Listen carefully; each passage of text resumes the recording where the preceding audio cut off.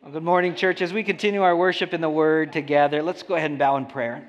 Father, we are grateful that we can gather together worshiping Jesus together. Father, thank you so much for the opportunity to just lay it all at your feet. As we come to your Word, we do declare we surrender all. Father, we pray that you would go before us as we dig into your Word. What we know not teach us, what we have not give us, and who we are not in Christ, we ask that you'd make us, and we ask it all in the mighty name of Jesus. Amen. You know, when you're growing up and you have to wait 5 minutes, how many of you know 5 minutes can feel like a lifetime? But as you sit down next to a loved one who's getting ready to pass from this life into the next, how many of you know 5 minutes doesn't seem to last long enough as you spend those final moments with a loved one? Scotty McCreery wrote some lyrics that capture that in a song about his grandfather when he said this: "At 86, my grandpa said, 'There's angels in the room.' All the family gathered round, knew the time was coming soon. With so much left to say, I prayed, 'Lord, I ain't finished. Just give me 5 more minutes.'"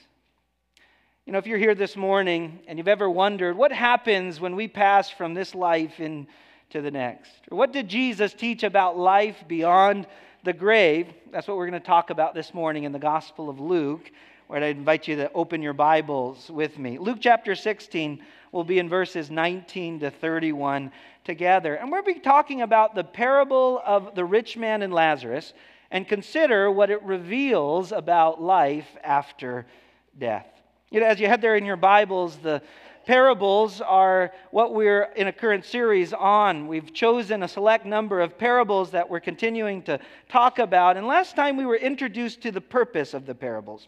The parables aren't just fancy stories that entertain us or that entertain the crowds that Jesus spoke to, but rather the parables had a purpose. Number one, it was to reveal the truth of the kingdom of God to those whose faith was genuine, to those who had a real desire to get to know Jesus.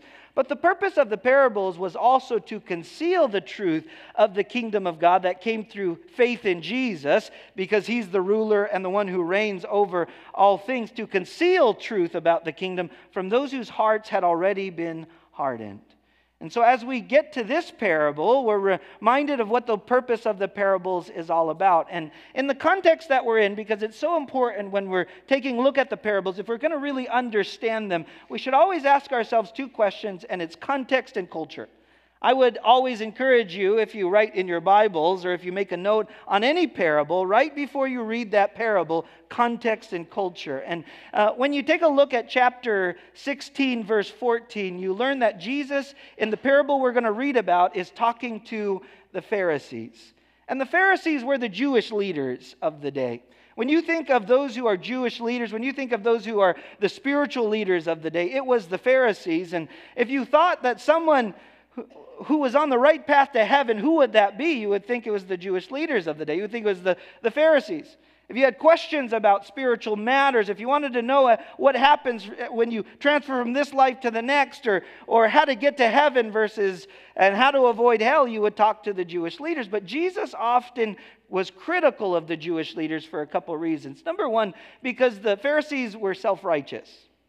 They were self-righteous in the sense that they were trusting in their external behavior to get them to heaven or to put them in a right standing with God. In other words, they were religious and they trusted in their ritual, but their hearts were far from God and they didn't have a genuine relationship with God. So Jesus was often critical of them for being self-righteous. But secondly, as we see in chapter 16, verse 14, they are also described by Jesus as lovers of money. And this is very important to our parable today, because as lovers of money, they believed that those who were wealthy, it was a sign of God's favor and blessing over your life. And so you were blessed by God. But if you were poor, that was a curse of God. And so what they believed is, because they were wealthy as lovers of money, they believed that their wealth was evidence that their salvation was secure. Because if indeed God is just and He is going to bless those who are righteous, wouldn't He bless you with material wealth?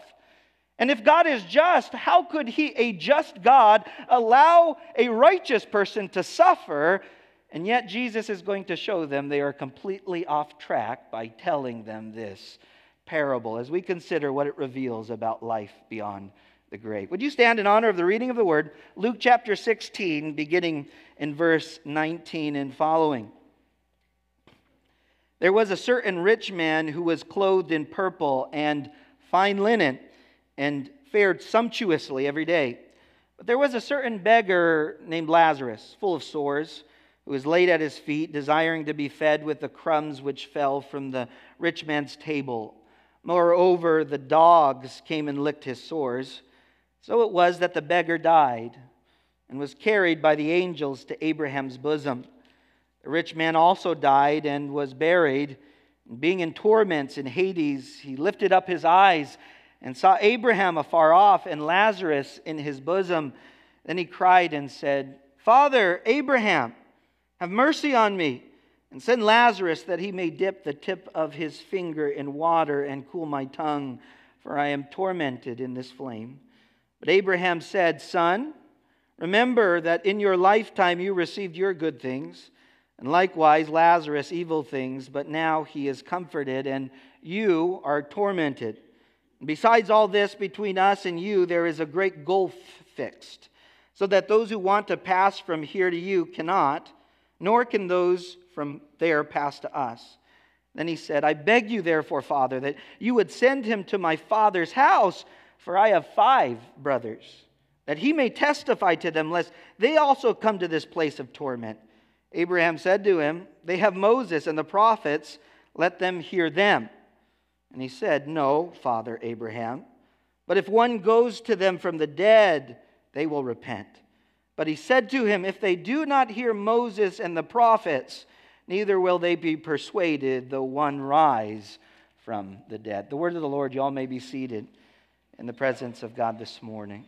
This morning we are considering what we learn about life beyond the grave, or what happens when we pass from this life into the next, from the parable of the rich man and Lazarus. Jesus begins to tell the story in verses 19 to 21 by giving us the story of 2 very different people who are living very different lives. If I could describe the first man, who is the rich man, I'd describe him as a billionaire. He had more money than you could ever imagine, more money than he could possibly use. And so you've got a billionaire on one side, and then you've got a beggar on the other.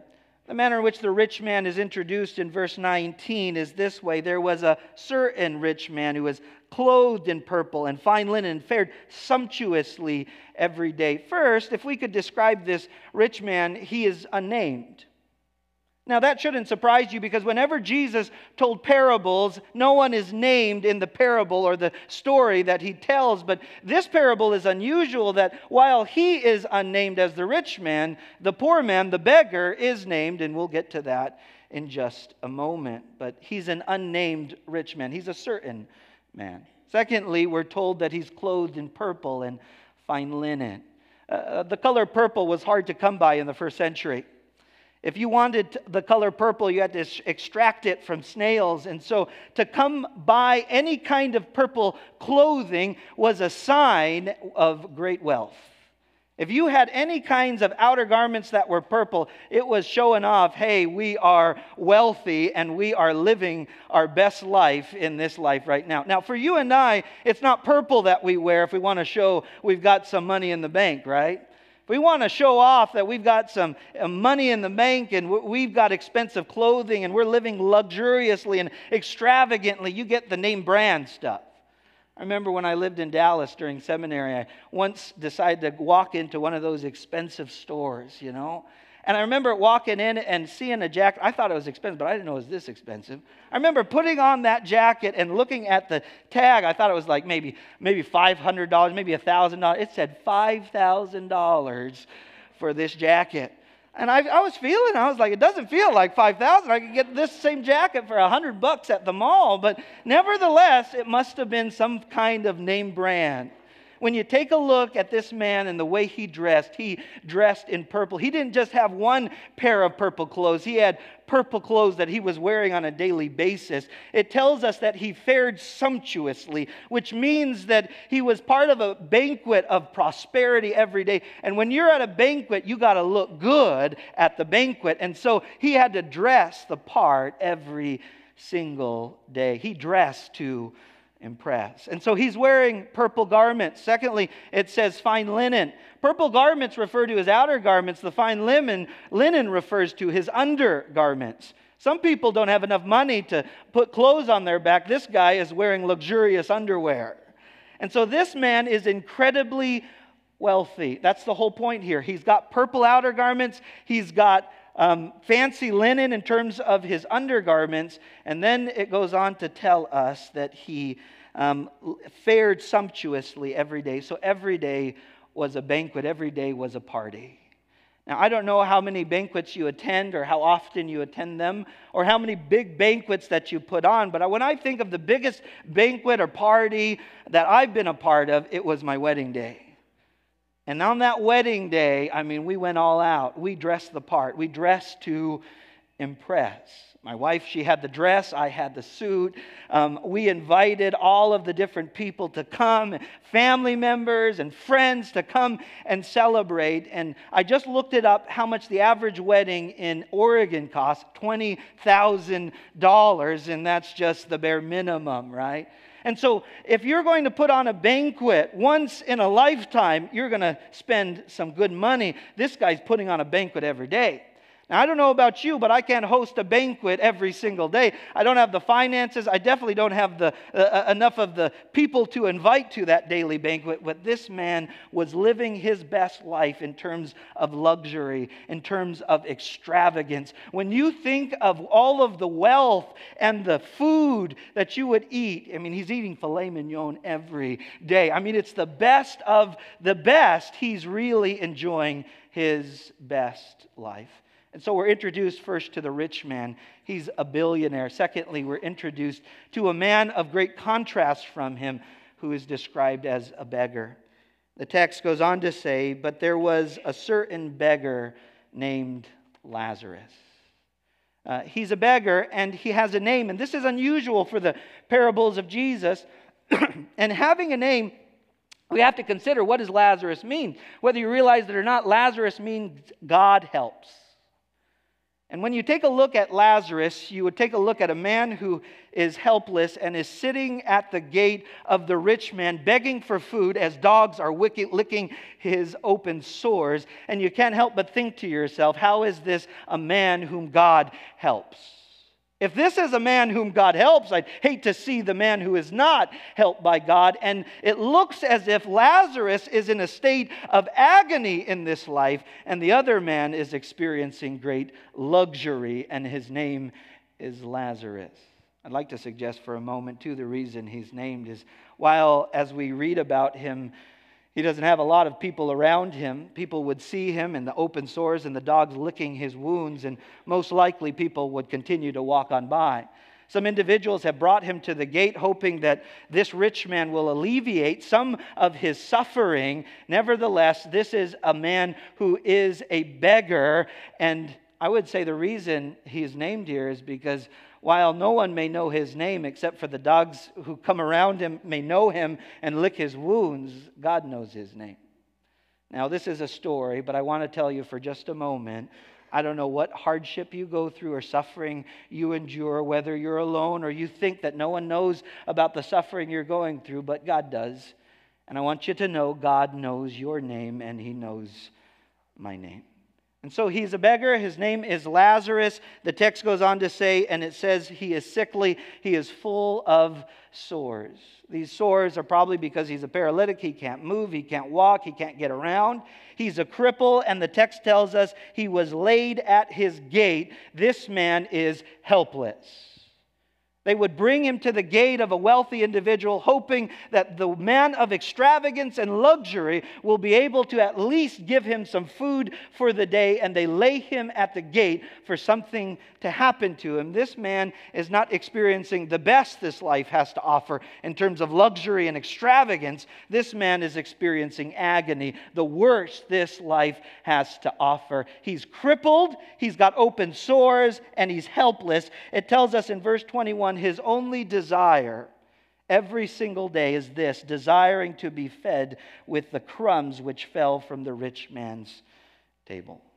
If you're going to get crumbs, this is the place to go. I mean, this guy's eating filet mignon every day. He's got those leftovers. They're going to throw them out. The dogs are going to come and scavenge for the food, and he can at least get the crumbs. But nowhere in the text, at least in the story, does it tell us that this man shows any mercy to this individual in order to alleviate any of his suffering in regards to him sitting outside of the gate. And the picture is pretty vivid here, right? Like this gentleman, this man who is sickly, who is in agony, is sitting outside of the gate while he can hear the music going on and the party going on in that banquet. As he can hear the important people coming around, the celebrities and the politicians who I'm sure this rich man knew. He knew all of the best of the best. And so you've got a man living in luxury on one side of the gate and a man living in agony on the other. And so it tells us in verse 21, desiring to be fed with crumbs which fell from the rich man's table. Moreover, the dogs came and licked his sores. What a sad reality. The dogs in the first century are not like our man's best friend today, where you come and you pet them. These were animals who were scavengers. They were often those who carried diseases. When you think of the dogs back then, you can think of big cities where rats are, and the dogs were looked at as rats are today. Those who carry disease, mangy animals who are looking for crumbs to eat that fall from the table. And this man, who's already has the open sores, is continually being infected, possibly can't even push away the dogs because they're licking him as he sits there. So we're introduced to a contrast of two very different people living two very different lives. One in luxury and one in abject poverty, living in great agony. Now, before I move forward, I'd like us to consider the context of the parable. Who is Jesus talking to here? He's talking to the Pharisees. The Pharisees were self-righteous, but they were also lovers of money. And as lovers of money, they saw that those who were rich were those who were blessed by God, and those who were poor as those who were cursed by God. And so the question you have to ask yourself up to this moment is, what are the Pharisees thinking as Jesus tells this story? Wow, this guy, the rich man, is blessed. You hear about the luxurious living he has, the extravagance he has. The Pharisees are thinking to themselves, God has blessed this man, not just richly, but so richly he can have a party every day and a great banquet every day. He's eating the best food. He's living the best life. This man is experiencing what greatness is all about. And the Pharisees looked at that rich man and said, that's just like us. And then they look at the poor man and say, well, the reason he's poor, the reason he's got these sores, the reason the dogs come around and lick his wounds is probably because he sinned in some great way. You might think that the Pharisees might come by if they even were willing to talk to a man in this state and say, who sinned, you or your parents? This is a man who's living in abject poverty, but the reason he's living in abject poverty is probably because he deserves it in the mind of the Pharisees.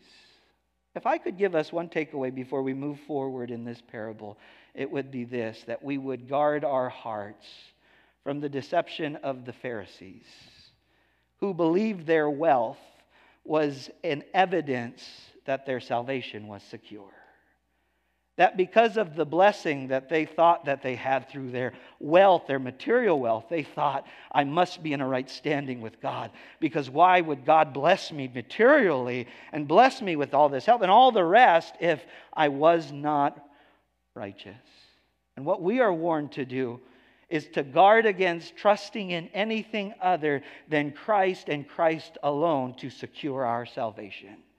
For the Pharisees, it might have been their wealth.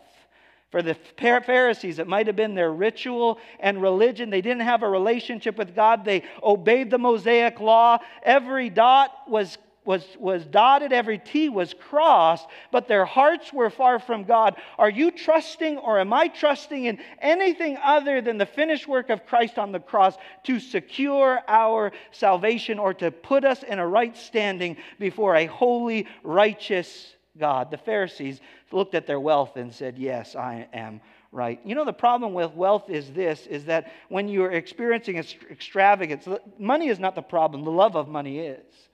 But what money can do is it can distract us into thinking that this life is the best life that we're going to live without ever preparing for the life to come and recognizing our desperate need for Jesus. And so the warning here before we move on is to guard our hearts from the deception of the Pharisees who trusted in their wealth as evidence that their salvation was secure when it's not. Is there anything we trust in to secure our salvation that is just a deception and a false reality? And so Jesus continues, and these Pharisees are thinking to themselves, yeah, that rich man, what a blessed man. That poor man, what a cursed man of God. What great evil has he done? And Jesus just turns this parable around. You can imagine these guys, these self-righteous individuals, as Jesus goes on in verse 22, and he says this, and so it was that the beggar died. You're thinking to yourself, well, of course he died. He's got these open wounds that are being licked by these dogs with disease. And he dies, and it says he was carried by the angels to Abraham's bosom. And so first, we're introduced to this beggar, and he dies. And in a moment, it's going to say that the rich man, he was buried. Now, why does it not mention that the poor man, the beggar, is buried? Probably because what happened to a beggar, if you didn't have any money, is they would take you to the city dump and they would burn your body there in the valley of Hinnom. And so that's what happened when you're a beggar. And what happens to this man? It tells us that the angels take him to Abraham's bosom. And so this man, this beggar who lives in abject poverty, who's experiencing the worst that this life has to offer, he dies. But it's interesting, in our parable, at least the story, he doesn't die alone. He dies in the presence of the angels who take him from this life to the next. Now, some people might ask, okay, are you saying when we die and we pass from this life to the next, angels are present there? And the short answer to that question is, I don't know. If you take a look at the parable, it seems to suggest that, but I'd like to encourage us not to get caught up in the details. We're not in an allegory where we take a look at every detail and dissect it and say, okay, this is what this detail means and that's what this detail means. But the major takeaway of our text is heaven is to be desired and hell is to be feared. And so that's our main point, but we get to see the story as it unfolds, and we get to see that he's taken by angels, and it just tells us of God's care for this man as he passes from this life to the next. And it's very comforting, I pray. And so he's taken to where? Abraham's bosom. Abraham's bosom is a place of honor. It's a place of comfort. It's almost a picture here of being at a banquet in heaven that he's transferred to. And you know, when Jesus is at the Last Supper and he's with his disciples and they're eating a meal together, if you remember in the Gospel of John, John the apostle, he describes himself as the apostle whom Jesus loved, and it says that he was laying on Jesus' bosom. Why? Because when you sat and ate a meal, they didn't sit like we do, like you sit at the table. They reclined at the table. And so, most likely, because most people are right-handed, God bless all our lefties, including myself this morning. And so most people were right-handed, and what they would do is they would recline and they put their left elbow on a pillow, and as they're reclining, they would take their right hand and they would eat food. And so you would sit around a table, and so there was someone in front of you, which was a position of honor if you're by Jesus or if you're by Abraham. And it says the person who is in front of him is the one who can lean back on his breast, on his bosom. So it was a place of honor. And this tells us that this man who once lived in abject poverty is now in the presence and by the side of Abraham of all people. Now for the Pharisees, this is impressive. Why? Because Abraham is the father of the Jewish nation. He's the one to whom all of the promises have been given. According to Genesis chapter 12, 1 through 3, Abraham is the one who's given the promise that he and his seed, all through them, all the nations will be blessed. And so Abraham is a man of great prominence and a man of great respectability. And now he's in his presence. And it's a position of honor and it's a place of great comfort. This man is transitioned from abject poverty and agony to a place of comfort and a place of honor right next to Abraham of all people. Isn't that amazing? And so the text continues and contrasts him with the rich man who died and was buried. This rich man is buried, and that's important because as a rich man, he put on a big funeral, I can imagine. Earlier this year, my grandmother passed away, and so we were preparing for the services and taking care of everything, and we called like 4 mortuaries. And I can tell you, death is quite the business. Called 4 mortuaries, and to do the same thing, one mortuary said, we'll do everything you're asking for $10,000, and then the other mortuary said, we'll do that for $2,000. You say, who's ripping me off here? And so death can be an expensive business, and it was no different for this rich man who had an incredible funeral, I can imagine. Hey, I'm sure at his funeral and at his burial, everyone was there. I can imagine the celebrities and the politicians and everyone else who attended the banquets, and I'm sure they had a lot of great things to say about this rich man. And the text tells us the rich man died and was buried. And in verse 23, it's a very sad, sad reality that we're faced with and that we need to consider this morning. It says, "and being in torments in Hades." There are a number of different words that are used to describe hell. Hades is one of them. Hades is the place those who are unsaved, those who are lost, go as they await final judgment that we read about in Revelation chapter 20, verses 11 to 15. You see, Gehenna, another term, it's used 11 times in the New Testament.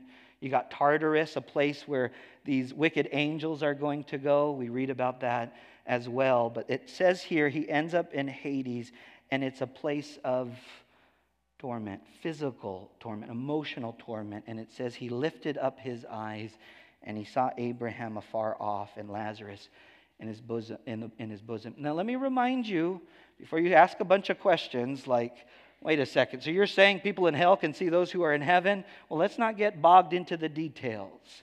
We know that hell is a lonely place. It's a place of weeping and gnashing of teeth where you get placed in a position of darkness. But for the sake of the story, Jesus is allowing this story to unfold this way. It doesn't necessarily mean that that is what's going to happen in eternity, that those in hell are going to see what's going on in heaven.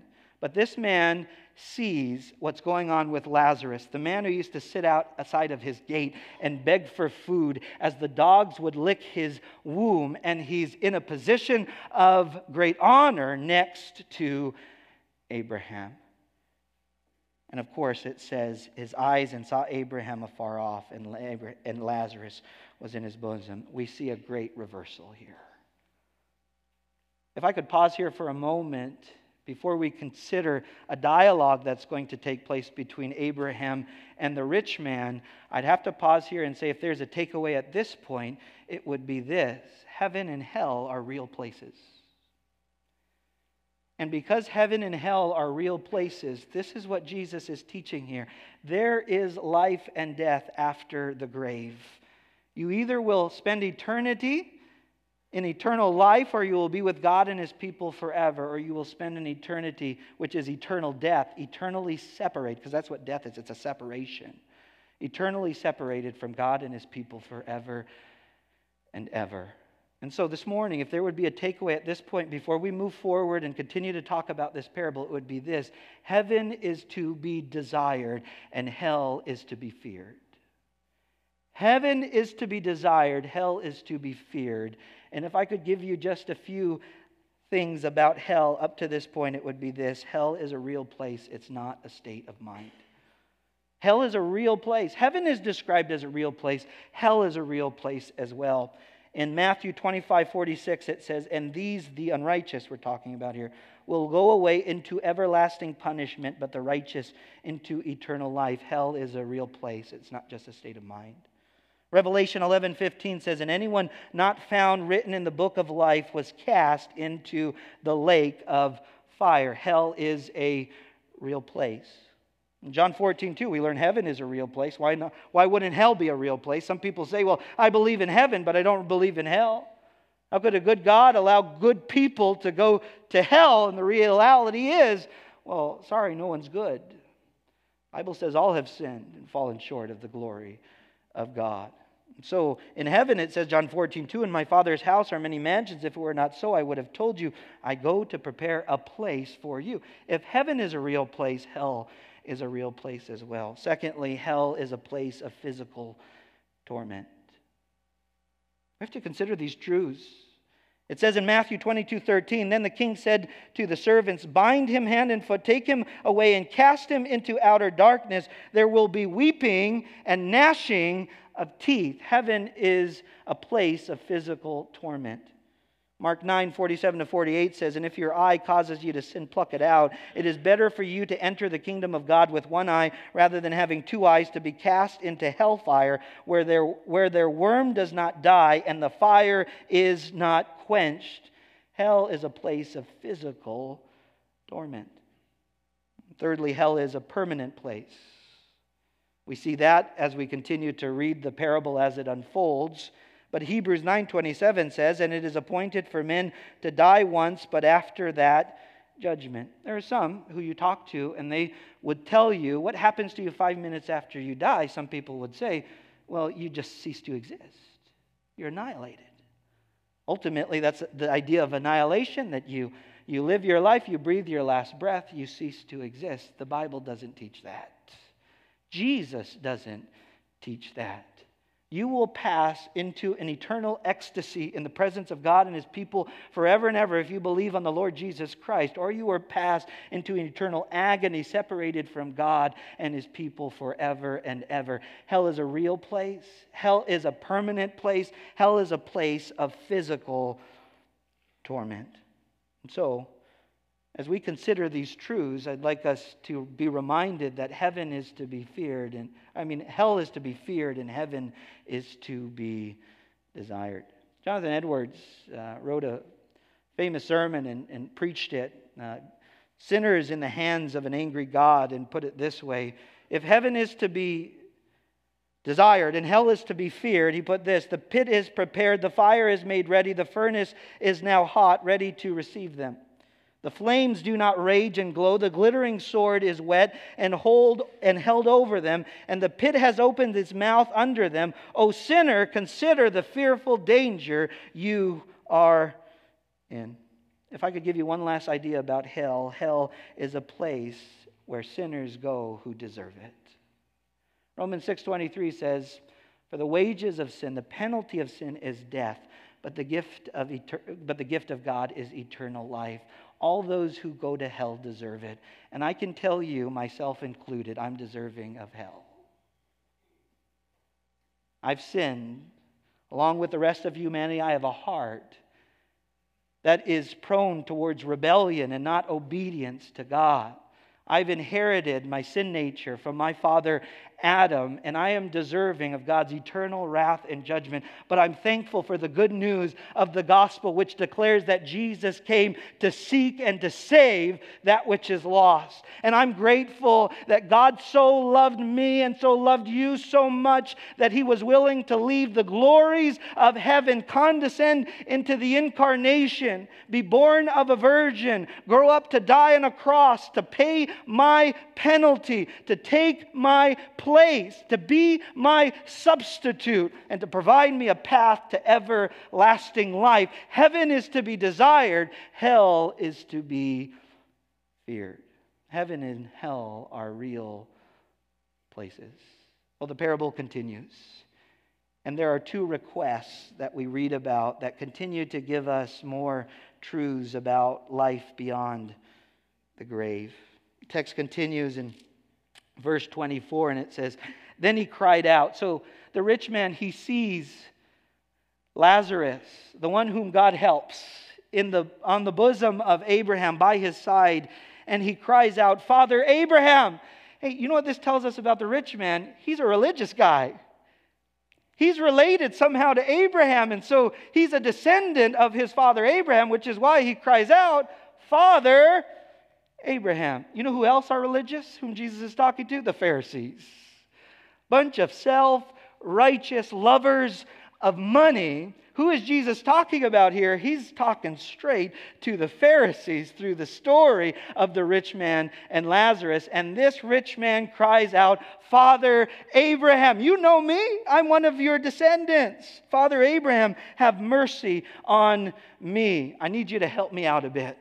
And we get a little glimpse into what's going on in Hades. It says, and send Lazarus that he may dip the tip of his finger in water and cool my tongue, for I am tormented in this flame. Listen, the rich man is in Hades, the rich man is in hell, but he hasn't changed much because he's still giving Lazarus commands to serve him. He says, hey, Father Abraham, send Lazarus to come and serve me. Dip his finger in some water and just give me a little break because it's tormenting here. And so when you go to hell, it doesn't change your heart. The reason there's weeping and gnashing of teeth in hell is because those who go there are shaking their fist at God and saying, how dare you? How dare you send me to an eternity of torment without you and your people forever and ever. And so he cries out, Father Abraham, have mercy on me. Send Lazarus that he may dip the tip of my finger in water and cool my tongue. It's a terrible, terrible place. Hell is to be feared. Hell is to be shunned. It's not a place we want to go. If it's a place that we don't want to go, if we truly love our neighbor as we love ourselves and we desire to get to heaven, would it not compel us to go and tell our neighbor if they're on the path to an eternal judgment and eternal torment? Hey, Jesus is the way out. Go through Him. Believe on the Lord Jesus. Repent of your sin, knowing that the day of judgment is on its way. The patience of God will eventually run out. Let's turn to the Lord Jesus and believe on Him. Verse 25, Abraham answers him. It's a fascinating story and a fascinating dialogue. Abraham said, Son, I recognize you're one of my descendants, but we're reminded religion and ritual don't get you to heaven. Being a good person in your own mind doesn't get you into heaven because no one's good. Compared to other people, you may think you are good. The only thing that will get you to heaven is faith in the Lord Jesus Christ. He says, Son, remember that in your lifetime you received your good things, and likewise Lazarus evil things, and now he is comforted and you are tormented. Now this morning, if you read that verse and you're not considering the context and the culture, you might think to yourself, it sure sounds like rich people are going to hell and poor people are going to heaven. Now that's a problem because those who are rich, I would suggest, are those who have more than the clothes on their back and a roof over their head. And so we're in a difficult spot if you're here this morning because a majority of us, if not all of us, are incredibly wealthy. We're in a church this morning with heat and air conditioning when we need it. I mean, we've got lights. We've got everything we need. You talk about our best life now. We're experiencing it. Another reason this might be a problem is because Abraham, if you read about him in the Old Testament, he was rich. Abraham was highly favored, wealthy. He had a lot of things. So what is being said here? What is being said here is for those who are lost, all the good they will experience is in this life. And that's it. The luxury, the extravagance, however great it is or not, all the good that they will experience is in this life. But for those who are saved, and for those who have called upon the name of the Lord Jesus and have trusted in Him, all of the bad that they will experience, all of the agony, the hardship, even persecution for their faith is now. And when they enter into eternity, the best is yet to come. So why are believers motivated to deny themselves, take up their cross, and follow after Jesus? What would motivate a group of disciples who follow Jesus for 3 years after He dies and rises from the dead to go out and give their life for the cause of Christ? Well, what would cause them to suffer and Christians all around the world to continue to suffer and closed countries is because the best is yet to come. And the worst you experience in this life will not compare to the great blessing that you will experience in the life to come. Eternal glory, eternal blessing in the presence of greatness, the presence of Jesus Christ, in the presence of the people of God. The great martyrs who have gone before us, we're in the presence of the prophets of old. We're going to see them, Abraham, Elijah, and Elisha. We're going to see them, and we're going to be with them. He says, you've experienced all the good that you're going to experience. He experienced all the bad that he's experienced, and now things have changed. Things have been reversed. And it goes on to say, verse 26, and besides all this, between us and you, there is a great gulf fixed. There is a great chasm. There is a great separation that cannot be crossed, so that those who want to pass from here to you cannot, nor can those from there pass to us. By the time we pass from this life into the next, I have to tell you, it's too late. The day of salvation is today. Don't think to yourself, I've got time. Can you sense the urgency that we're not promised tomorrow? That our loved ones are not promised tomorrow. And so if we're going to give a message of salvation, that Jesus came to seek and save that which is lost and point them to the Lord Jesus Christ, tomorrow is not the day to tell them. Today is the day. If they pass from this life into the next, you can't go from heaven to hell or hell to heaven. Those places are permanent. There's a chasm that cannot be crossed. And so we get some truths about heaven and hell here in light of this parable. And you have to be reminded, listen, the Pharisees are here being confronted by this parable. And I want you to know it's good news for them. Because these self-righteous Pharisees, if they will allow God to soften their hearts, they have hope of salvation and everlasting life. If they will just set aside their pride and their self-sufficiency, trusting in their wealth or their status or their ritual or their religion, they can have the hope of everlasting. Why does Jesus give the message of heaven and hell? Because He is a gracious, compassionate God who doesn't desire for these Pharisees or anyone else to suffer in hell forever and ever, but that we would believe on the Lord Jesus and experience salvation. He's a gracious God. He's a compassionate God. And for us, we should be gracious and compassionate enough to be honest with those who are lost and tell them heaven and hell are real places. It's not just a state of mind. They're permanent places. Hell is a place of agony and torment. Heaven is a place of ecstasy and blessing, and the presence of God is there, and Christ is there. And that's why He delivered us, and that's why He rescued us. And so He has this dialogue, and He says, listen, can't do it. Lazarus can't pass from here to there. There's a chasm. And then verse 27, it says, then He said, I beg you therefore, Father. He still calls him Father Abraham. He's a descendant. And He says, I beg you therefore, Father, that if that can't happen, if I can't find relief in this torment, at least warn my brothers. At least warn my family members. He goes on to say, that you would send him to my father's house, for I have 5 brothers, that he may testify to them, lest they also come to the place of torment. I'd like to suggest that this rich man doesn't ever say, I'm here unjustly. He recognizes he's in Hades because he deserves it. And you know what else he knows? He knows that his brothers are in need of repentance as well. And he says, my only hope is that they can repent. So he says to them, please send Lazarus, still commanding, Lazarus, go serve me, go and tell my brothers, for I have 5 brothers, that he may lest they also come to this place of torment. He says, it's so bad I don't want them to go. I want somebody to tell them. Remind you who Jesus is talking to, the Pharisees. Who are the brothers? The Pharisees, the self-righteous. And you know what He's telling them in grace and mercy? He's telling them this story so that they know, listen, you're the brothers and you need to repent.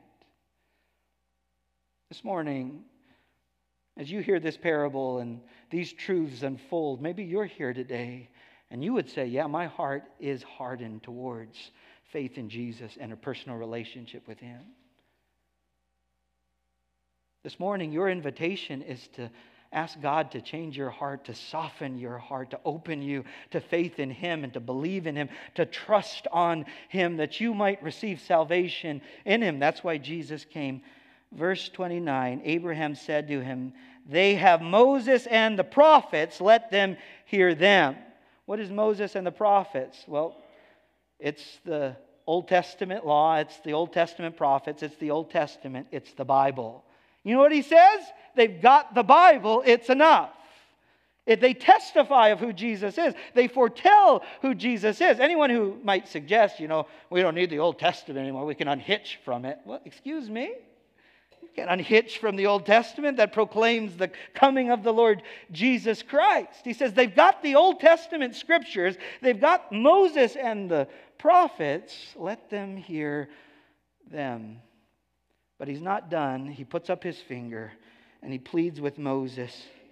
And he goes on to say in verse 30, "No, Father Abraham, you have to understand me. But if one goes to them from the dead, they will repent." If they see a miracle, if someone comes back from the grave and rises from the grave and says, "Listen, believe on the Lord Jesus. Hell is a real place. Heaven is a real place. Eternal agony, eternal ecstasy. Spend eternity with God and His people forever and ever. Don't go the other direction." He says, if somebody does a miracle or rises from the dead, then they will believe. Some people you talk to sometimes, we have conversations. I have conversations with folks all the time. And they sometimes ask questions and they want to stump you and they say, how could a good God allow evil in the world? He's good and there's evil in the world. And I sometimes ask them the question, I say, if I can answer that question sufficiently for you, and you would say, yeah, that's a good answer, would you at that point then believe in Jesus? And if they are honest, they will often tell you, no. Because I have more questions. Basically what they're saying, my heart is hardened. When it comes to believing on the Lord Jesus, it's not an intellectual problem. It's not a miracle that needs to happen. It's a heart that needs to be changed and softened to the truth of the good news of the gospel. And so as we share the Word of God, which is enough, and the Bible is sufficient, you don't need to decorate it and dance around and entertain the people or the crowds. All you need to do is bring the Word, because in the end, when they get saved, you realize, whoa, it wasn't me. It was all the Lord Jesus and the power of the Holy Spirit working in and through me. And he says, but if one goes to them from the dead, they will repent. Verse 31, but he said to them, if they do not hear Moses and the prophets, neither will they be persuaded though one rise from the dead. Who are they talking about there? Jesus. Jesus is going to go and die on a cross. He's going to be buried. And after 3 days, something miraculous is going to happen. We're going to celebrate it later this month. It's called Resurrection Sunday, when Christ rises from the dead. The reason we meet together on Sunday morning to worship a risen Savior, a living Savior, is because He was dead in the grave, and 3 days later He rose in newness of life. The reason we worship and we lift our hands and we gather together is all because of this Jesus who died and rose again in newness of life. And he says, even if I do that or someone does that, they still will not believe. Why? The Bible is enough. Let me go back to Paul. Romans 1:16, I am not ashamed of the gospel, for it is the power of God unto salvation for all who believe, for the Jew first and also the Greek. You and I sometimes think about, what am I going to say if I talk to my neighbor or I talk to a family member? What words do I share? Just share the Word. Just share the truth of what the Bible says. Walk them through the Romans road. Tell them about their need for Jesus in Romans 3:23. Tell them about the love of Jesus in Romans 5 verse 8, that while we were still yet sinners, Christ died for us. That's how much He loves us. Talk to them about Romans chapter 6 verse 23, that the wages of sin is death, the gift of God is eternal life. Bring them to Romans chapter 10 verse 9, that if you confess with your mouth and believe in your heart that God raised Him from the dead, you shall be saved. Walk them through the Scriptures. Talk to them about the Word. And depend on the Holy Spirit to change their heart and to stir their heart to Himself. This morning, if I could give us just some takeaways from this parables as we consider the thrust of this parable, looking at the context and the culture. There'd be 4 questions I want to leave you. I want you to ask yourself this morning. The first one is this. Ask yourself if you believe what the Bible teaches about life after death. There are 4 things I want to ask you this morning for you to consider and for you to pray about. The first is this. Do you believe that death is a reality that we will all face? Some of us are younger, others of us are older. But whether Jesus comes back or we go to Him, we're going to die one day. It's 100% rate. Someone was once being interviewed and she had a cancer, a terminal illness, and they said, "What is it like living with a terminal illness?" And she responded and said on camera, she said, "We're all terminal. Some of us know it, others not so much." This morning we're invited to consider that death is a reality we will all one day face. Do you believe you will face it one day? You're not promised tomorrow. Secondly, do you believe what you do with Jesus on this side of eternity will determine where you spend eternity? What you do with Jesus, whether you believe on Him and trust in Christ as your Savior and Lord to forgive your sins, whether you believe on Him as the one who came, who died, who rose, who ascended, who's coming back again in glory or not, whether you believe or not, is He's your substitute, will ultimately determine where you or I spend eternity. Do you believe that? And thirdly, do you believe that our only hope is in Jesus, who is foretold in the Old Testament, who is revealed in the Gospels, who is explained in the epistles, and who is anticipated in Revelation? Do you believe in the Lord Jesus and how He has revealed Himself to you and I? That's the questions we need to consider. Secondly, ask yourself if you believe that hell is to be feared and heaven is to be desired. Do you believe that? Like personally, do you know where you're going 5 minutes after you die? Do you know where you're going to spend eternity? Because if hell is to be feared and heaven is to be desired, the question is, where will you spend eternity? Can I ask you this seriously this morning? Heart to heart, person to person. Answer this question in your heart and your mind. Where will you be 5 minutes after you die? As you think about that question this morning, how confident were you in your answer? I pray that you will know whether you will be in heaven with God and His people through faith in Jesus, or you will spend an eternity without Him.